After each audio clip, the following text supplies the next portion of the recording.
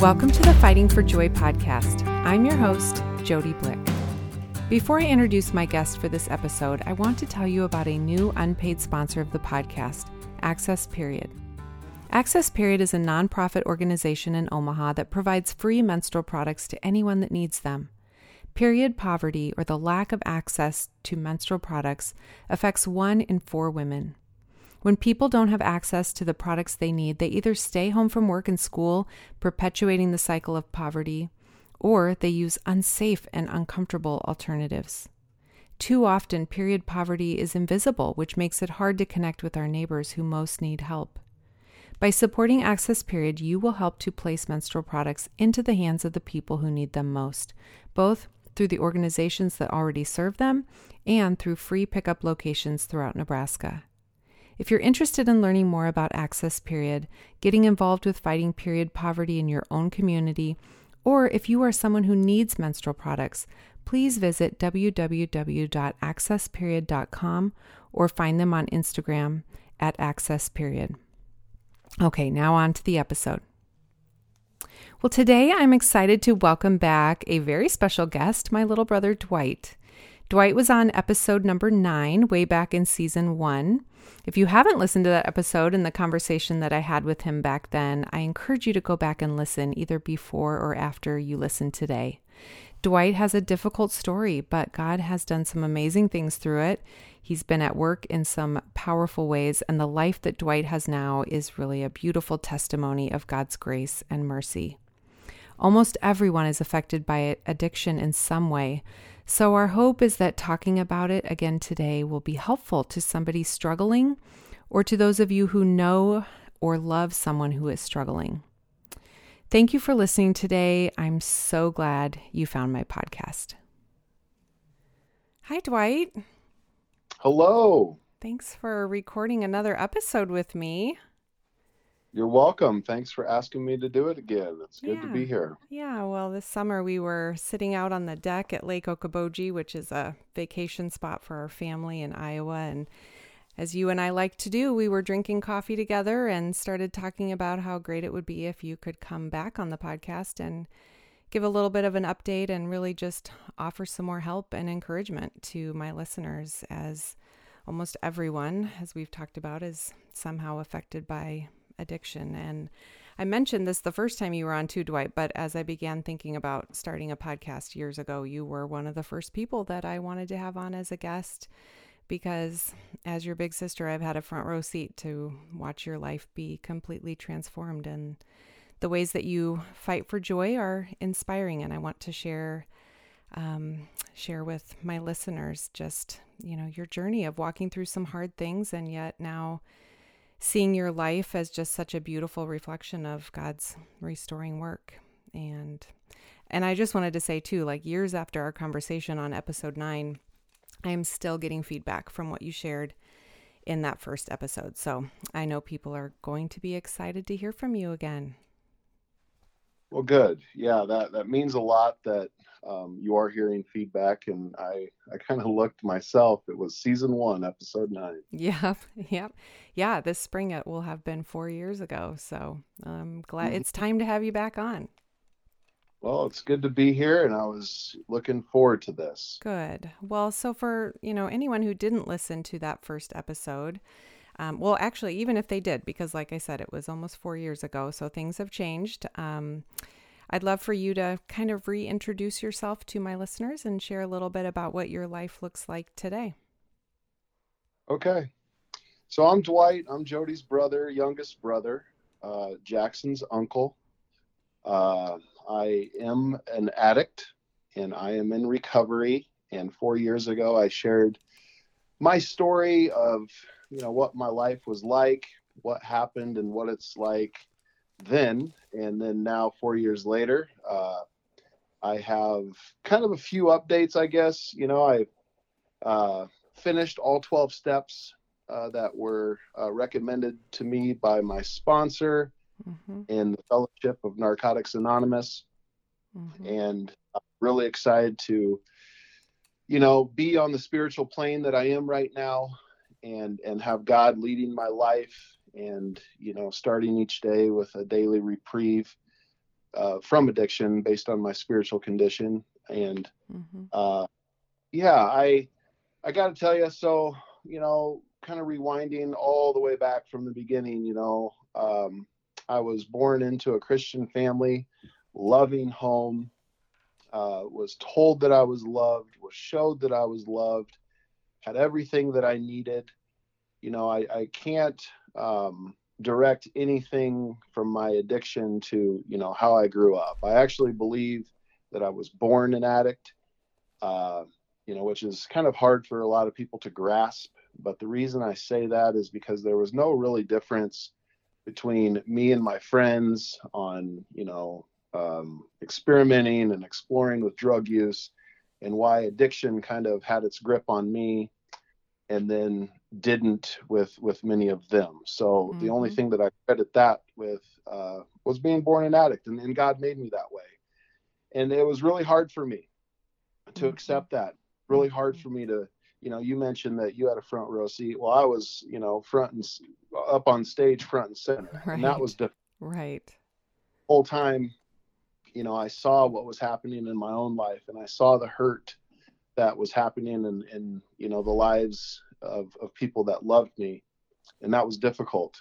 I got to the point where I actually thought, my family and the world would be better without me. And it was a long road from, just experimenting and exploring with friends as a teenager to, the last part, before I completely surrendered to Narcotics Anonymous. I say it this way: when I first started using drugs, I couldn't stop laughing. And towards the end, I couldn't use drugs without crying. And that's okay, because, if I had to go through all that and everybody else had to go all through that to get where I am today, it was worth it. And that's really hard for, a lot of people that are probably experiencing addiction themselves, or, somebody that they love going through it as well. So,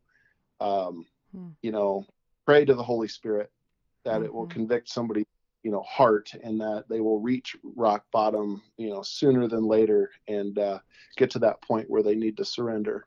Yeah.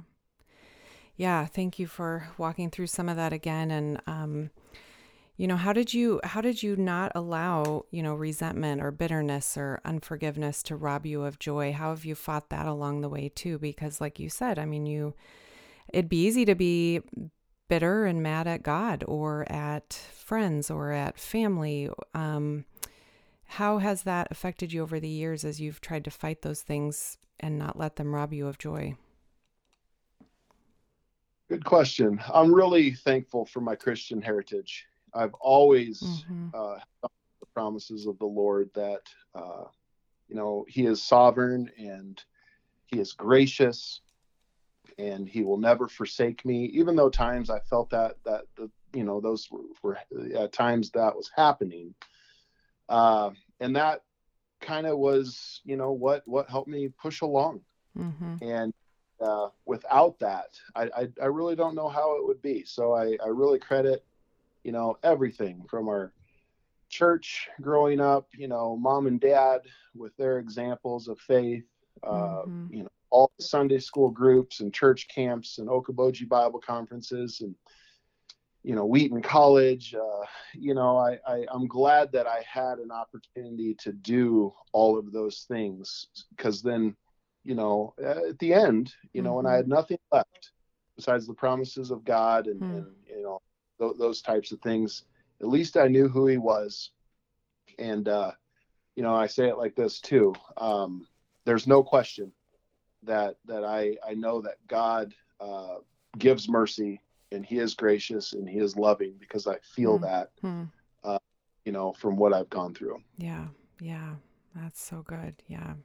And like you said, one of the things that is different that you have done since you were on last time is completing the 12 steps of NA. And, that's kind of one of the main things I want to talk to you about on this episode, is just the help and the progress that has come from a result of you completing these steps. So maybe just first share a little bit about Narcotics Anonymous itself and what it's been like for you to be a part of that fellowship and that community, and then maybe just tell us a little bit about the steps and their purpose and role in the program and why it's important to work through them.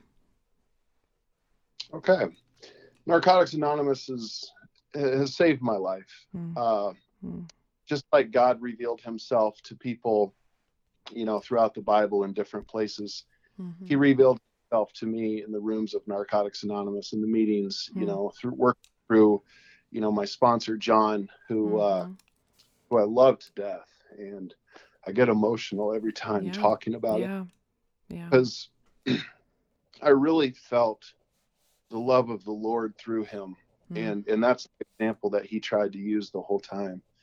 And he was loving and patient and, always there for me when I needed him. And that was nice, because in the grip of addiction and in the darkest parts of addiction, people isolate. And I did that as well. And to know that you never have to be alone, and to know that you can walk into a room of a meeting and relate to people on such a deep level right away is a nice feeling. Because being the only person in our family with addiction, it was hard being the only one. And I could share and I could talk and I felt the love, but to relate on that deeper kind of a level just didn't happen. And it was hard for mom and dad.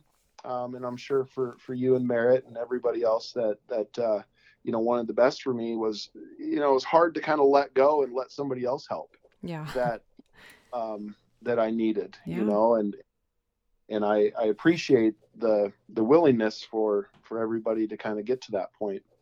But the steps, you can't get the benefits of a 12-step program without doing all 12 steps. That's kind of one of my slogans when I talk and share my story. Kind of in a nutshell, what the steps are. There's 12 of them, but the first part is to find God and surrender to God. And then you got to clean house, you got to do a personal inventory, and then you got to make amends. And then, the latter part of the steps is helping others. So, all the way through them, what happens is there's a spiritual awakening. There's a new creation, a rebirth, in other words. And I totally agree with that.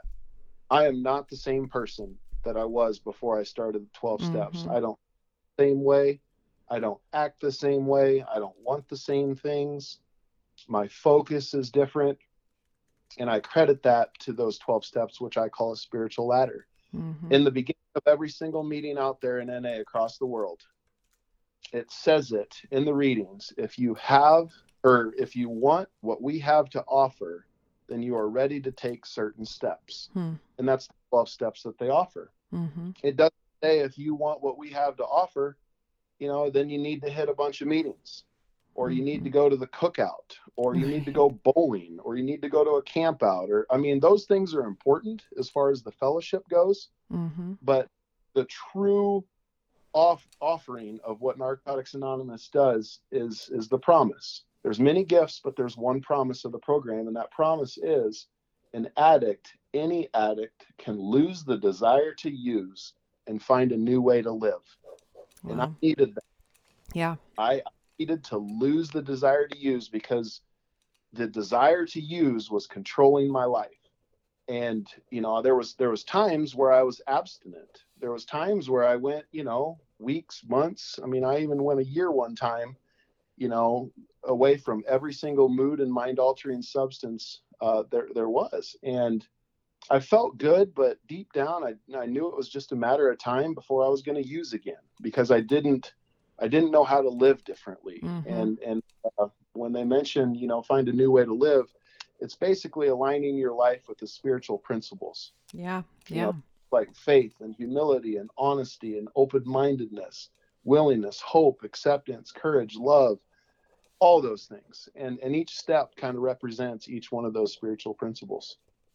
That's so good, Dwight. Yeah. And, to go back quickly to what you were saying about John and the community that you found there too. I can only imagine how humbling that was for mom and dad to step away and let you, kind of be brought in under somebody else for help. They so desperately wanted to help, and probably more honestly wanted to fix. And just, so for them to do their own version of surrendering as well, and just letting John take over. What a beautiful picture of just the comfort that we feel from God through God's people. And I too think he is just such a special, amazing man. And I mean, we thank the Lord for bringing him into your life.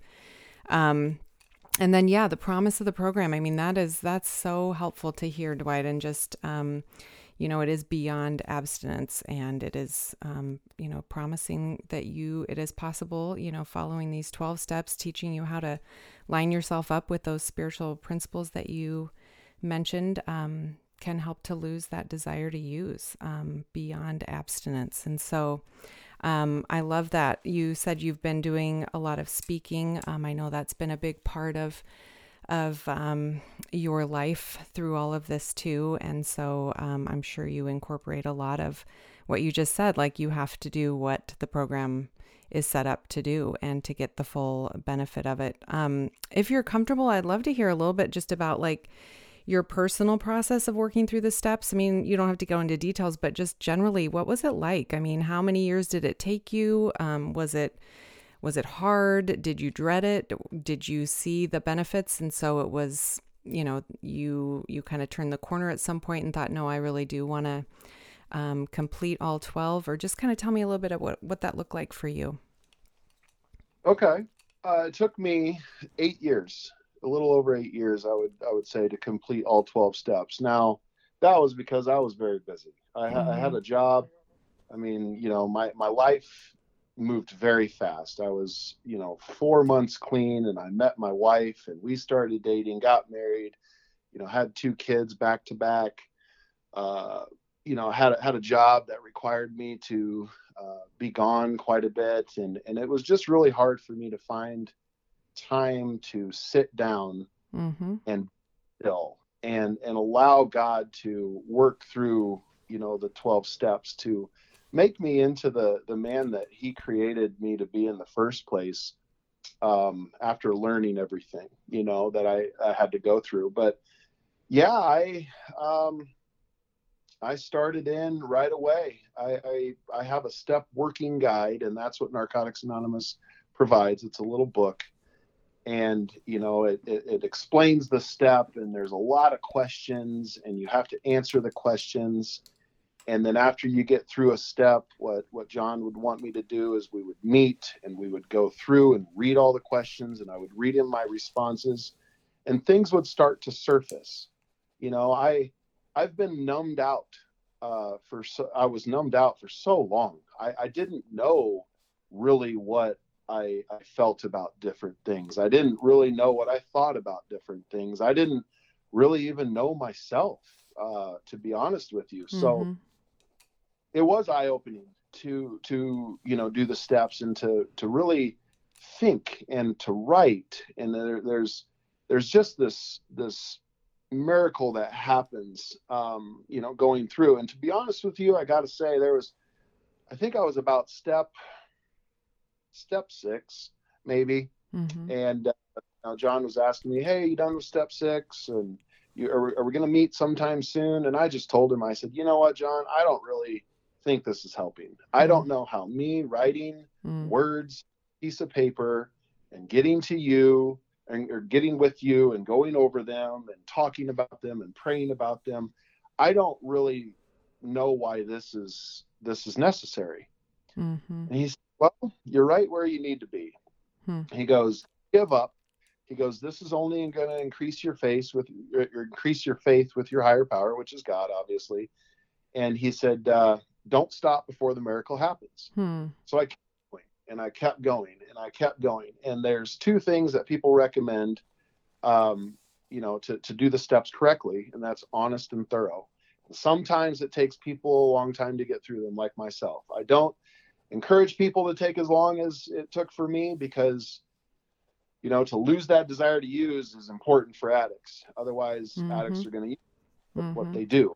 And I guess I credit me being busy and being really close with my sponsor, but they say there's one way wrong to do the steps, and that's alone. There's a lot of people, and I even tried this, I always joke and say before I surrendered to Narcotics Anonymous, I was doing Dwight's Anonymous. And that hit me very, right. There was only for that program, and there wasn't very many benefits. So yeah, I tried to, I read them on a wall in a meeting, and I thought, you know what, I can do that by myself. And I tried, and it didn't work out. So yeah, there's a step working guide, and it's encouraged to do them with somebody that have done them themselves and knows, what to do and what to look for and help you along. And it was life-changing for me. So I'm glad that I finally got to the point where I didn't give up, and I just kept pushing through. Me too. And I mean, to quote John, or, the miracle did happen. I mean, you didn't give up before the miracle happened. And it's so encouraging to watch. And I know that you have been very honest and thorough, and, as such a help then to others who are wanting to complete the steps as well. And, can you tell, I mean, is there a difference between people who are, climbing the spiritual ladder of these steps and the people who aren't? Can you kind of tell at a meeting or in a community with each other? I mean, how many people in the program actually complete all 12 steps? Is it a large amount or a small amount? Yeah, so it's difficult to see because everybody kind of has their same, their different journey, their own journey. Yeah. But John told me, so, John has 34 years of recovery, and over the years has had, a bunch of sponsees. He has some that have stuck with him that have never relapsed, and, they're getting, years clean in the teens or 20s now. And then there's a lot of people that had him as a sponsor and then relapsed, and then he's lost contact with. But he told me that there has been 3 people, and I was the third. And I think there's 4 now of all of his sponsees over the years that have completed all 12 steps. Wow. So when I got to, I think it was making the amends, step 9. And my first amend that I made was to Mom, when she was kind of getting near to the end of her life. He told me that. And I was at that point, I was going to probably, obviously like finish them, but that was a really important thing for me to hear to kind of reach that goal. I wanted to be, the third, and John has what I want. So I have to do what John did, and he did all 12. So yeah, the numbers, the stats, they're not looking very good for people, finishing all 12. It's hard. It's hard to relive, certain parts of your life. It's hard to go back to people that you have hurt and go face to face or talk with them. And figure out your character defects. I mean, there's just all sorts of things that are not easy to do. And I think that's why people don't finish, and then overwhelming, desire to use is still there. Yeah. And you've shared with me before too, that, it just sometimes just hasn't gotten hard enough for the addict as well. Right. So not only are the steps hard, but maybe just their life in addiction hasn't gotten ugly enough or hard enough yet. Right. Yeah. I've met a lot of addicts, I said this in the last podcast, but nobody comes into Narcotics Anonymous when things are going well. Right. There was a crazy guy in a black robe with a wooden hammer that told me to go to Narcotics Anonymous for the first time. But over the years, what I have seen is I haven't seen anybody surrender to the program, which means do anything that they got to do, finish all 12 steps, walk down that long, difficult road and whatnot, if their life wasn't horrible. And that's what it has to get to. And it's hard. It's hard to see the people that you love, not there yet, or continuing, progressively getting worse. But it is necessary. It was for me, and it is for a lot of people that that's necessary. Yeah. Yeah. Well, you are about ready to hit a huge milestone in your recovery this spring. In March, you will receive your 10-year medallion, and I'm so excited for you, Dwight. And just wondered if you would tell us a little bit about how you're feeling as you look forward to hitting such a big milestone, and maybe share a little bit about even what a medallion is and how marking time and dates like this are key to the program as well. Mm-hmm. Yeah, so March 28th of 2023, I'll have 10 years. And that's great, but I can't lose track of today, Mm-hmm. and today is actually 3,522 days. Mm-hmm. Clean. So how you get to those milestones is a day by day process. Sometimes it's an hour by hour process or a minute by minute when life's struggles come at you and things. But yeah, it is a neat milestone. I never thought that I would ever get as far along clean as I have right now.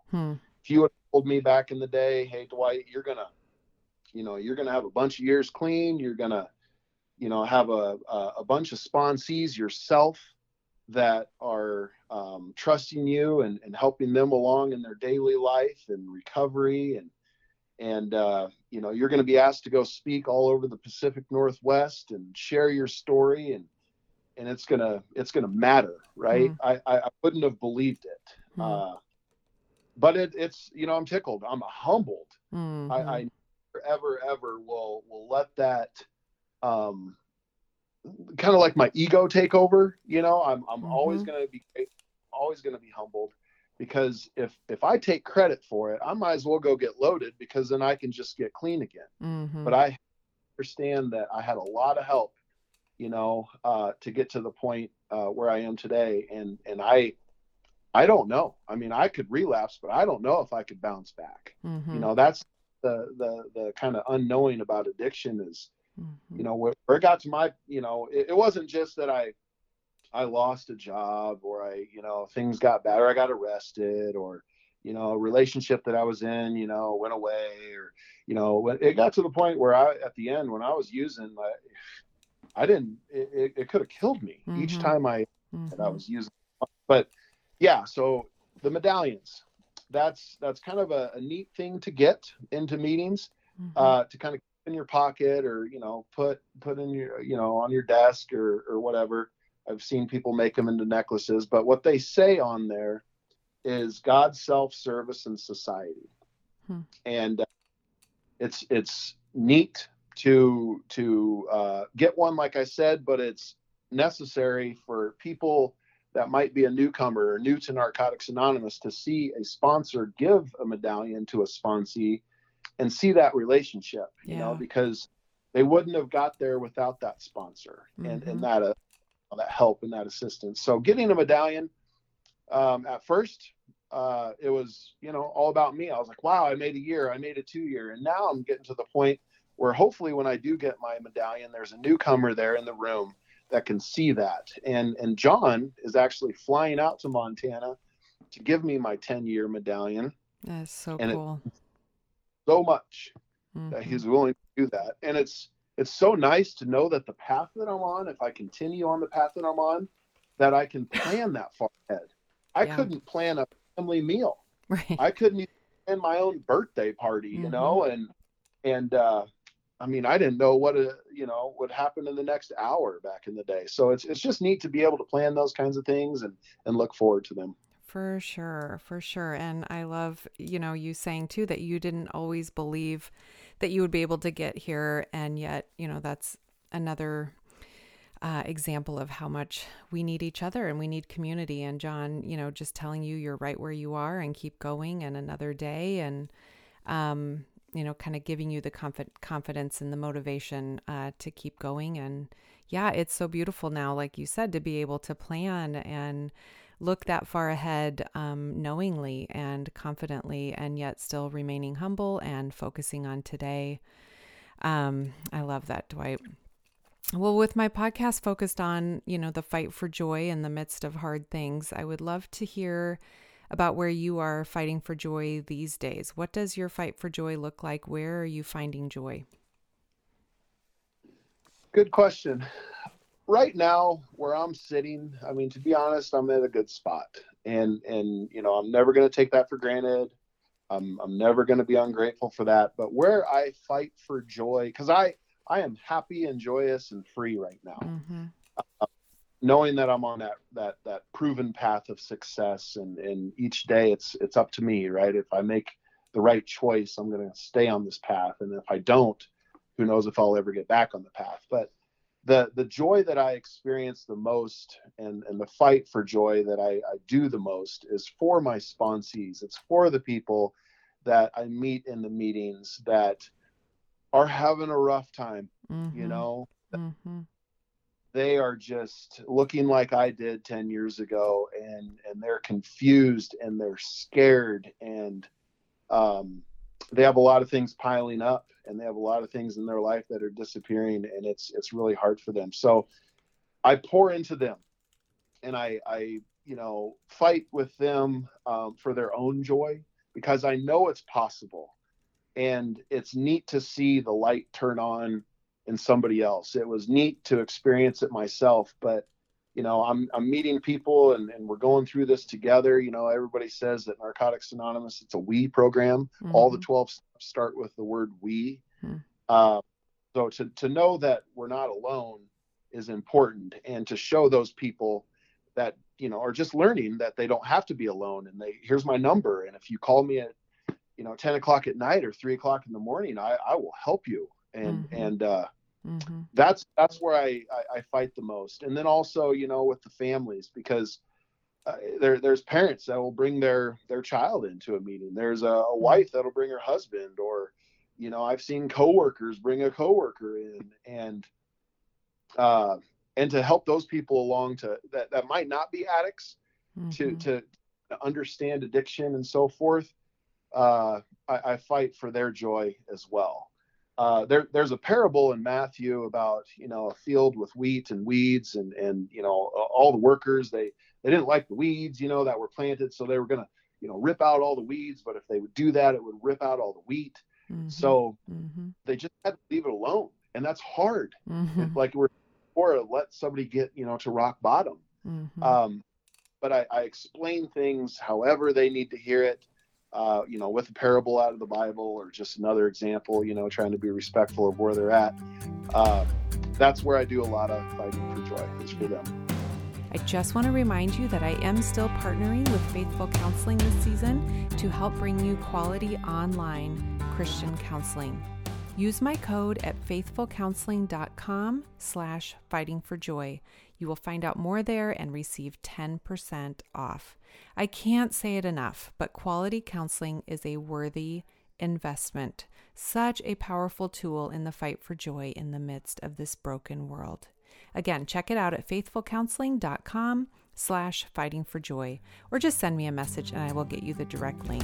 Okay, now back to the show.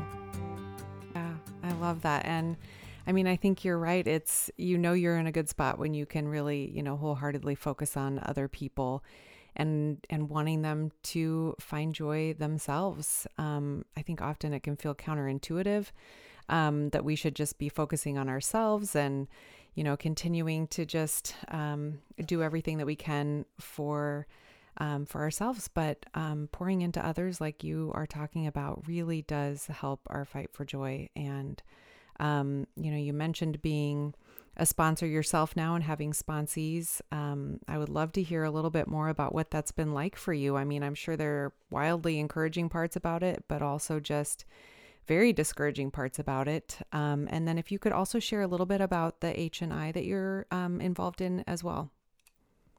Okay. So I'll start with the sponsees. I have 6 guys right now. That number changed. And 6 guys that came up to me before a meeting, during a meeting, like if they were, crying or whatever. Sometimes we just, say, hey, let's go talk outside or whatever, or after a meeting or at a function. They basically came up to me, and it was like the middle school dance, right? They asked me to dance. They asked me to be their sponsor. It took a lot of courage for them to get to that point, but it means the world to me because I couldn't coordinate my own life, and I couldn't make decisions. I couldn't, use a thought process to, what's best and so forth. What's the next right thing? But now these guys are asking me to do that for them. And it's amazing. Yeah. And I will do anything for these guys, just like John did anything for me. Mm-hmm. And then they have sponsees of their, grand sponsees of mine and great grand sponsees of John. It's just this neat little recovery family tree that, some leaves fall off, but, it's a neat thing and we love it. And it's good to be part of. So yeah, sponsee, some need a little bit more help with some areas than others. Some need a little bit more attention. Some need a little bit more like oomph, It's kind of got to feel them out and see what they need. Some only want me to work with them as far as recovery goes. Their relationship, their marriage, their job, their finances, their everything else besides recovery, they want me to kind of stay away, which is fine. I don't at all. But some, hey, like you have basically what's going on in your life is interesting to me. So I want to find somebody to marry, and I want to have a family one day, and I want to, do that. So it's just kind of I'm still learning, each one of them. But service work is encouraged. Like I said, you got to find God, clean house, and then help others. At this point in my recovery, I'm pouring into others. Another thing that I like to do that you mentioned was share my story for service. I go all over the place. I was just kind of plopped into Montana in the Narcotics Anonymous community with a fresh story, and people are asking me to go share it. Once everybody hears it, they'll probably look for the next fresh story, which I enjoy that. But you mentioned H&I. For those of you who don't know what H&I is, it's hospitals and institutions. And you have to be trained to be able to do this. And you go in to recovery centers, to detox centers, treatment centers. And right now I'm going into a jail, and I've gone into prisons before and things. It's a service position. I go in once a month on a Wednesday night, and some other guys that are here in town, we go in every Wednesday night, but I go in once a month. And these guys in there, it's a detention center where we're in. So what they're doing is they're waiting for kind of the pre-sentence investigation to happen and the judge to figure out what's going to necessarily happen. Then they get sentenced. And a lot of them are going away for a long, long, long time, and they're broken. And it's probably one of the most rewarding service positions that I've ever had, because they are so open to something else, because they know that what they've done and how they live their life hasn't been working. And they know that if they ever want to eventually, after their sentence, get out and not go back in, they need to do something different. And they're all eyes and all ears, when we go there. And that's neat to see. For sure. I mean, you're coming in and you're offering something better. You're offering hope. You are hitting them with a different opportunity when they are at rock bottom. They're not being drugged to a meeting. That's worse. They are at a place where they need hope. And what a neat thing that you can be part of offering that to them in what's probably some of their darkest days. I would also include in your service, of others to your family. I mean, having 2 boys and building into them and coaching for them and loving them well. And, even just your move to Montana to be closer to Jessica's family. I mean, I think the way that you love and serve your family is just a big part of it as well. Yeah, it's been a blessing to lay my life down like Christ laid his life down in the church. So I've, in other words, laid my life down for my bride, and knew that she wanted to come out to Montana and be closer to her family. And Christ was comfortable in heaven, but Christ left heaven, the comfort in heaven, to lay his life down. And I left the comfort of Nebraska, all Mm-hmm. my friends, all my family, everything I've ever, known. I finally got to a point in my professional career with different things that I was proud of. And I just had to leave. Yeah. And that was okay. That was difficult, but it was okay. But, I'm starting to see that God wanted me to come out here, and these 6 guys that are my sponsees, it's all worth it. Mm-hmm. And I'm pouring into my kids now. And it's nice to being in a marriage and with my kids that they've never seen me use Mm-hmm. anything different besides me being clean. Right. And I want to keep that because I don't want them to see that. It is not good. It is not pleasant. So yeah, I'm doing all sorts of different things, coaching my boys in different things, volunteering for Helena Christian School with whatever I can do. I'm on my 3rd job, which has kind of been a little bit difficult, with the move, getting to this point where the dust is kind of settled. So I do know that it's God's will for us to be out here, and I'm confident in that. And it was really hard like I said, for me to kind of take that leap of faith, but God is pleased when we do trust in him fully. For sure. Yeah. Lots of opportunities to deepen your faith and trust him more. And, and with all of the success that you've experienced and, kind of the good place that you're at right now, I think it's important to remember that doesn't guarantee that everything is going to necessarily, be sunshine and roses. I mean, we lost our mom 2 years ago. Jessica lost her dad, as well as a number of other key people in her life. And, there will continue to be hard things like death and cancer and stress and broken relationships and just all of these hard things on this side of heaven. And I just kind of want to know, how have you dealt with more death? I mean, I know we talked about losing Jackson on the episode 9, but since then, we've had our mom and other important people in your life who have passed away. Was there a struggle? Did that resurface a little bit when hard things like this hit, or how did you deal with these losses?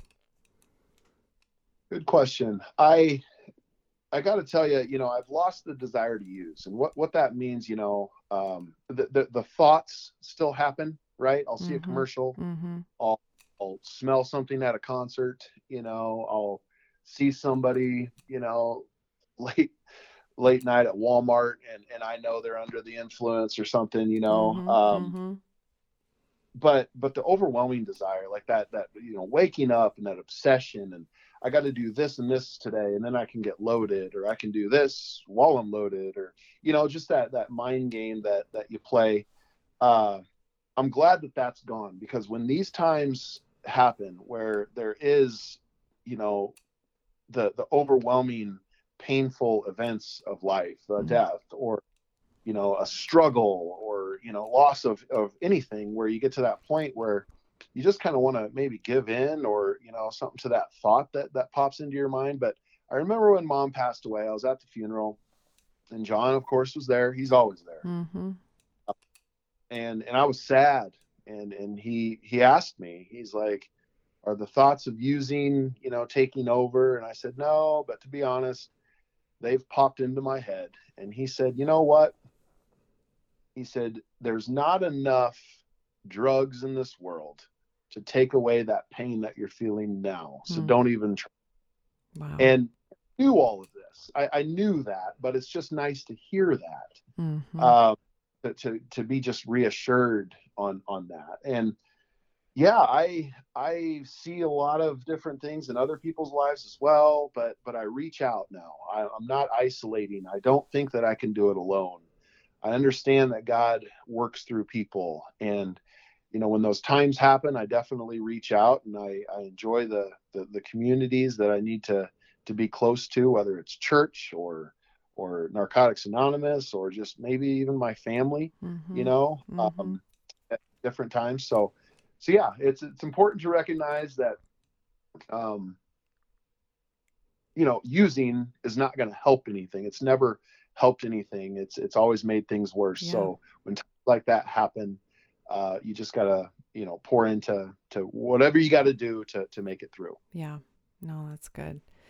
Well, as we kind of start getting ready here to wrap things up, I just kind of wanted to ask kind of a huge question and really just say, what has God taught you through all of this, Dwight? I mean, what have you learned? And as you, look over your life, not just this almost decade now of good, years in recovery, but the hard years and decades before that, what has God been teaching you?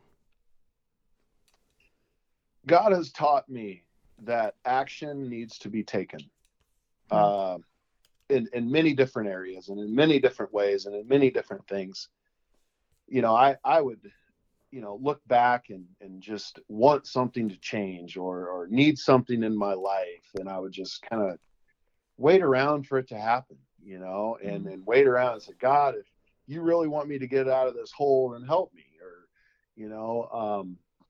and that's kind of, what I've learned over the years is you have to take action, right? We're supposed to be Christ-like as Christians, and Christ left the comfort of heaven, like I talked about, and Christ walked across desert. I mean, Christ was taking action, and that's what I've learned is whenever I get into a funk and I'm just feeling down, or I feel like my recovery, or my marriage, or my parenting, or anything is kind of just in that kind of blah kind of space. I take action, and that's what I would want people to kind of leave, people with today is if you're going through a tough time with somebody with an addiction or your addiction yourself, call a treatment center, take some action, go to a meeting tonight, look up a meeting schedule and go. And when you go to that meeting, don't just go to the meeting and then go home. Go to that meeting and reach out for help and say, hey, I am not doing well. All of those things are action, So that's what I would encourage people. Yeah. Biggest, I guess, flip-flops from, old Dwight to new Dwight is kind of my philosophy on God's will. I would sit around and wait for God to kind of direct my life. And sometimes I just felt like all I was doing is sitting around waiting for God to open the door. Now I open as many doors as I can. And God shut them. Yeah. So then I know, oh yeah, okay, he left this one open. That's where I'm going to go. Yeah.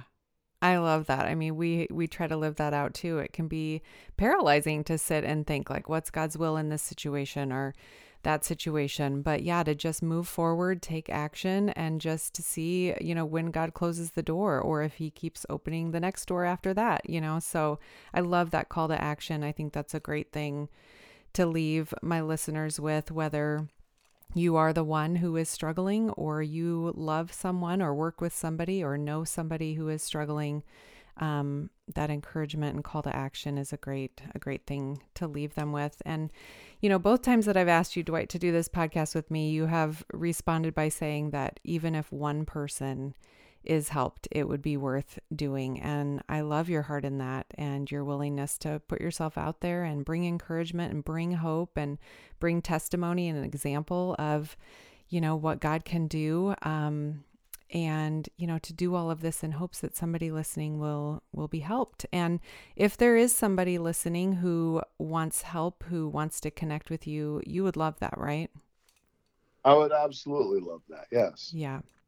Yeah. So reach out to me, and I can put you in contact with my brother, and he would love to talk with you. So thank you, Dwight. This has been so good. I am just continually encouraged by your ability to communicate all that God has walked you through and your desire to help others fight for joy and get into recovery as well. And I'm so proud of you. I'm so thankful to the Lord.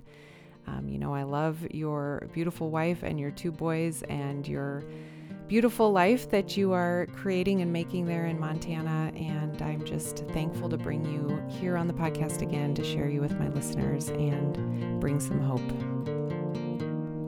Thank you so much for listening today. If you were helped or encouraged by this episode, please share it with others. I would also love for you to find me on social media.